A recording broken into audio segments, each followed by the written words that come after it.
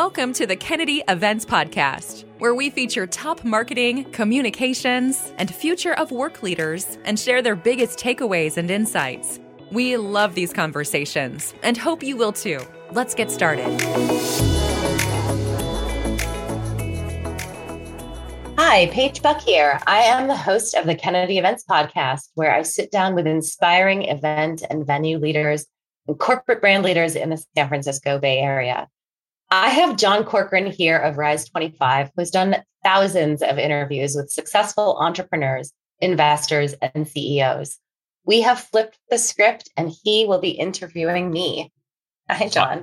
All right, Paige. Yeah, thanks for having me. I'm excited about this. In this episode, actually, we're going to be going through a case story breakdown about a software company that wanted to put on a 1,500 person conference in San Francisco on a cruise ship terminal. They'd never done a conference of this size before and brought Kennedy Events in for your expertise. And so we're going to give really a behind the scenes on what that looked like, what types of considerations went into it, what happened with a number of different curveballs that came along the way. So it'll be a great episode. Now, first, before we get to that, today's episode is brought to you by Kennedy Events.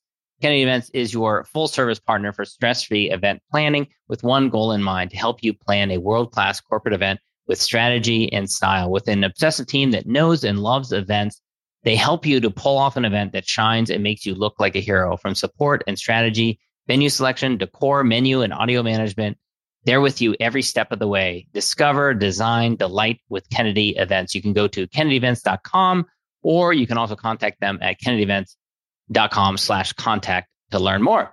All right, Paige. So you, of course, are my guest here today, partner with Kennedy Events. And we're going to break down this company that came to you. It was a procurement company named Scout that wanted to do a major user conference, about 1,500 attendees. They came to you about a half a year in advance, and they had a venue in mind, but they knew that with a 2-person staff for marketing, that they would need to bring in some expertise. So take me through when they first came to you, what the vision was and what they gave you to work with. Yeah. So they knew they needed help. I love when a team says, we've done some events or tried to do some events at scale before and it nearly killed us. Now we need somebody else.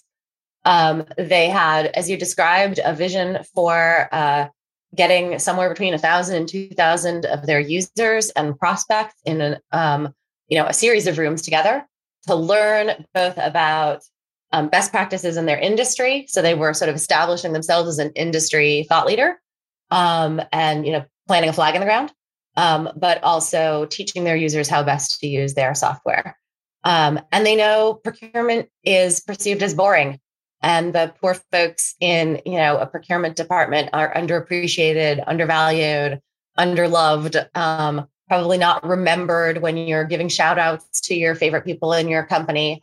And that they wanted to create something that was a really good time and really memorable for them, that kind of shook the cobwebs off of a stodgy industry. Yeah. And so you end up doing it at Pier 27 in San Francisco, which is the cruise ship terminal, right?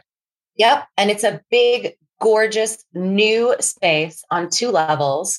You walk right in off of a beautiful park off of the Embarcadero, and you've got views out to the bay with sailboats and cruise ships sometimes.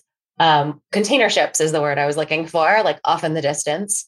But the space also comes with its own challenges on top of that. Yeah. And one of those being that it has great doors that open up because there are masses of people that are kind of walking through the space.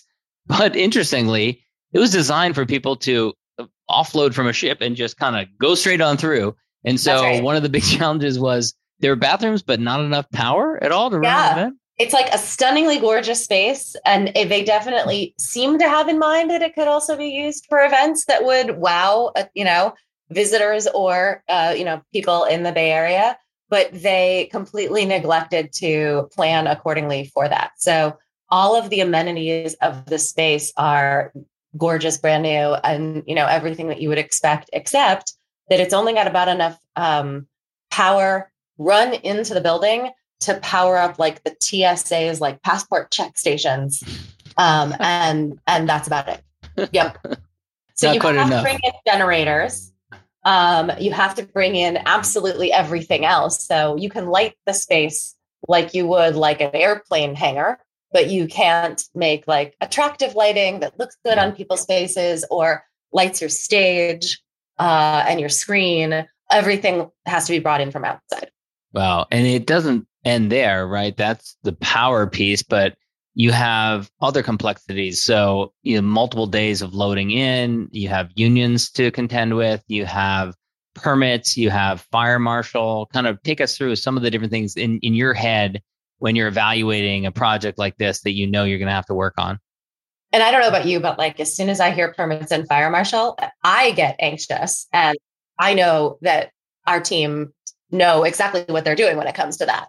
But it certainly makes our clients anxious. They're like, what permits and how do you even file them? And how do you make sure they're going to work out? So an event of this scale requires a long timeline. This is about 5 months in the making.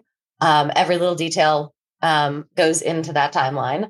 And we work backwards from the event date to identify all of the components, and not least of which are like the deadline for, submitting floor plans to the fire marshal, who is going to tell you, you can't do it the way you're planning to do it. Doesn't matter if you know all of the rules and regulations like the back of your hand, like our team and like our caterers and the vendors that we hire know all of the implications. We may have rules on the books that say you need a corridor this wide, or you can't have rows of chairs more than this many before you have a break. And we will lay out our floor plan accordingly, and you'll take it to the fire marshal and they'll tell you, nope, I know that it says that, but in this instance, we want it to be even wider, or those rows of chairs to be even shorter. So they will require revisions, and you will be resubmitting them, and you have to bake that into your planning process. And then, like you said, many other components. We're talking about like a small subsection of it, but we're bringing in more than 30 vendors to make this happen, who are bringing in multiple trucks. Those trucks all have to be scheduled and coordinated for their unloading. They can't all show. It can't have all those trucks showing up at the same time. Can't have them all showing up at the same time. One vendor is going to be reliant on another vendor, right? Like we can't put the furniture on the stage until the stage is built. Yeah. But we do need to get the stage in before we get the seating in. And then we do need to come through and zip tie those seats and make sure that they match the floor plan with a ruler, or, with a tape measure before the fire marshal comes through, which she's going to do at a certain point. And she's going to come on a schedule, and then she's going to have feedback and opinions on what you've got laid out. Yeah. And by the way, I don't know if we mentioned this, but one of the fun theme that you decided to go with to make it more fun, because I know you said that was a big goal, was everything was cruise ship themed too. So adding to the complexity, you got bartenders wearing cruise ship themed outfits, and you had everything themed. So talk a little bit about that idea, because that's really cool. Yeah. So I mean, sometimes the client comes with an idea like we've got to make it fun, and sometimes they come with a very specific theme. And in this case, they honed in pretty quickly on one or two themes, landed on that one with our help, and then it was ours to sort of make that broad strokes. Like we were thinking it would feel like you were on a cruise ship, and then what does that look like actually? So that looks like a steel drum band, and it looks like captain's hats, and really cute little details, lots of like Kenta palms, lots of lounge furniture that felt super comfy, but also looked like it was out of like rattan and cotton. So it could feel like you were, laying out on a deck on a cruise ship. Yeah. Tons and tons of brand effort went into this look and feel as well. So it felt very much like you were on our client's cruise ship. Yeah. Now, of course, San Francisco is known for weather that can change on a dime, and you're based in San Francisco. So I'm sure you were taking that into consideration going into all this. Yeah. So often, and especially at the piers or a venue like this that can have like some indoor outdoor vibes, sometimes our clients will want to do things with food trucks, because it can get people out doors and it feels related. And I recall, could be wrong with it, this client wanted that. And we actually ended up talking them out of it because food trucks are, at the end of the day, no less expensive than traditional catering for an event of this size and scale, because you need a number of trucks and you need to hone in on, well, going to the food truck isn't that inexpensive an experience to begin with. Yeah. But then once they're building it out at scale, you actually have to choose like one item on one menu for one food truck so that they can plan for hundreds and hundreds of that and to be able to serve it pretty quickly. But we have to have backup plans for weather here in all instances. Now, granted, they're indoors, but those doors you described roll up really nicely and provide access to the outside. And even though this event was in February can be one of those shockingly gorgeous months in San Francisco where it's clear and sometimes sunny. And if you're lucky, you really do want to get out there. But we've got to be able to say, heat that space. Did I mention that along with not enough power comes not enough heat? Yeah, of course. So, built into like our timeline for that day is like, bringing in extra heaters, heating the heck out of the space in the morning. Then if it's nice enough, rolling up those doors, all that heat escapes. You're going to want to close those doors again by 2:00 and crank up the heat at a quiet moment when there's not a main stage presentation going on. So you can warm everything back up again for folks. Okay. So there's infinite number of complexity here. So many details. But on top of this, I love this. A couple of weeks before the event happens, there's actually a big event that impacts it. So share what happened. Yeah. So Scout got acquired by Workday, which I think has been scooping up brands left and right. And it was an incredibly exciting moment for the client, for their business. It was everything. That acquisition was something they very much wanted. And then there was a couple weeks more of like, wait and see. Will we, won't we want to announce this? Want to co-brand? What does co-branding look like in a pinch? You've now got this ginormous parent company that was going to have opinions and lots to say about how their brand and the two brands together are represented at the event. And they basically decided to double down. They were like, yeah, let's do this. Let's use this to really announce the acquisition, the new parent and home of this organization.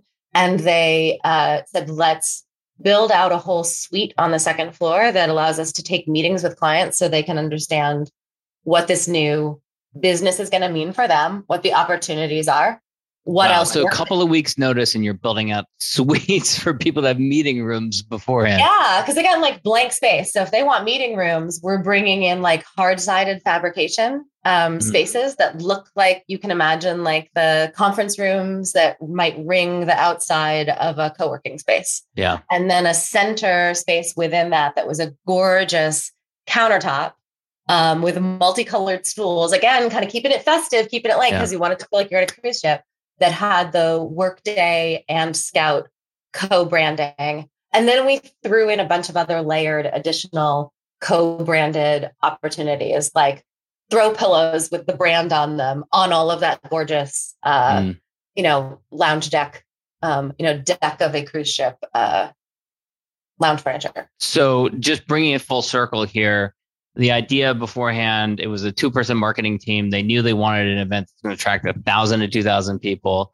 In the middle of it all, in the midst of planning this insane event with, thousands of people coming, and you need heat, you need electrical, you need permits, all that kind of stuff.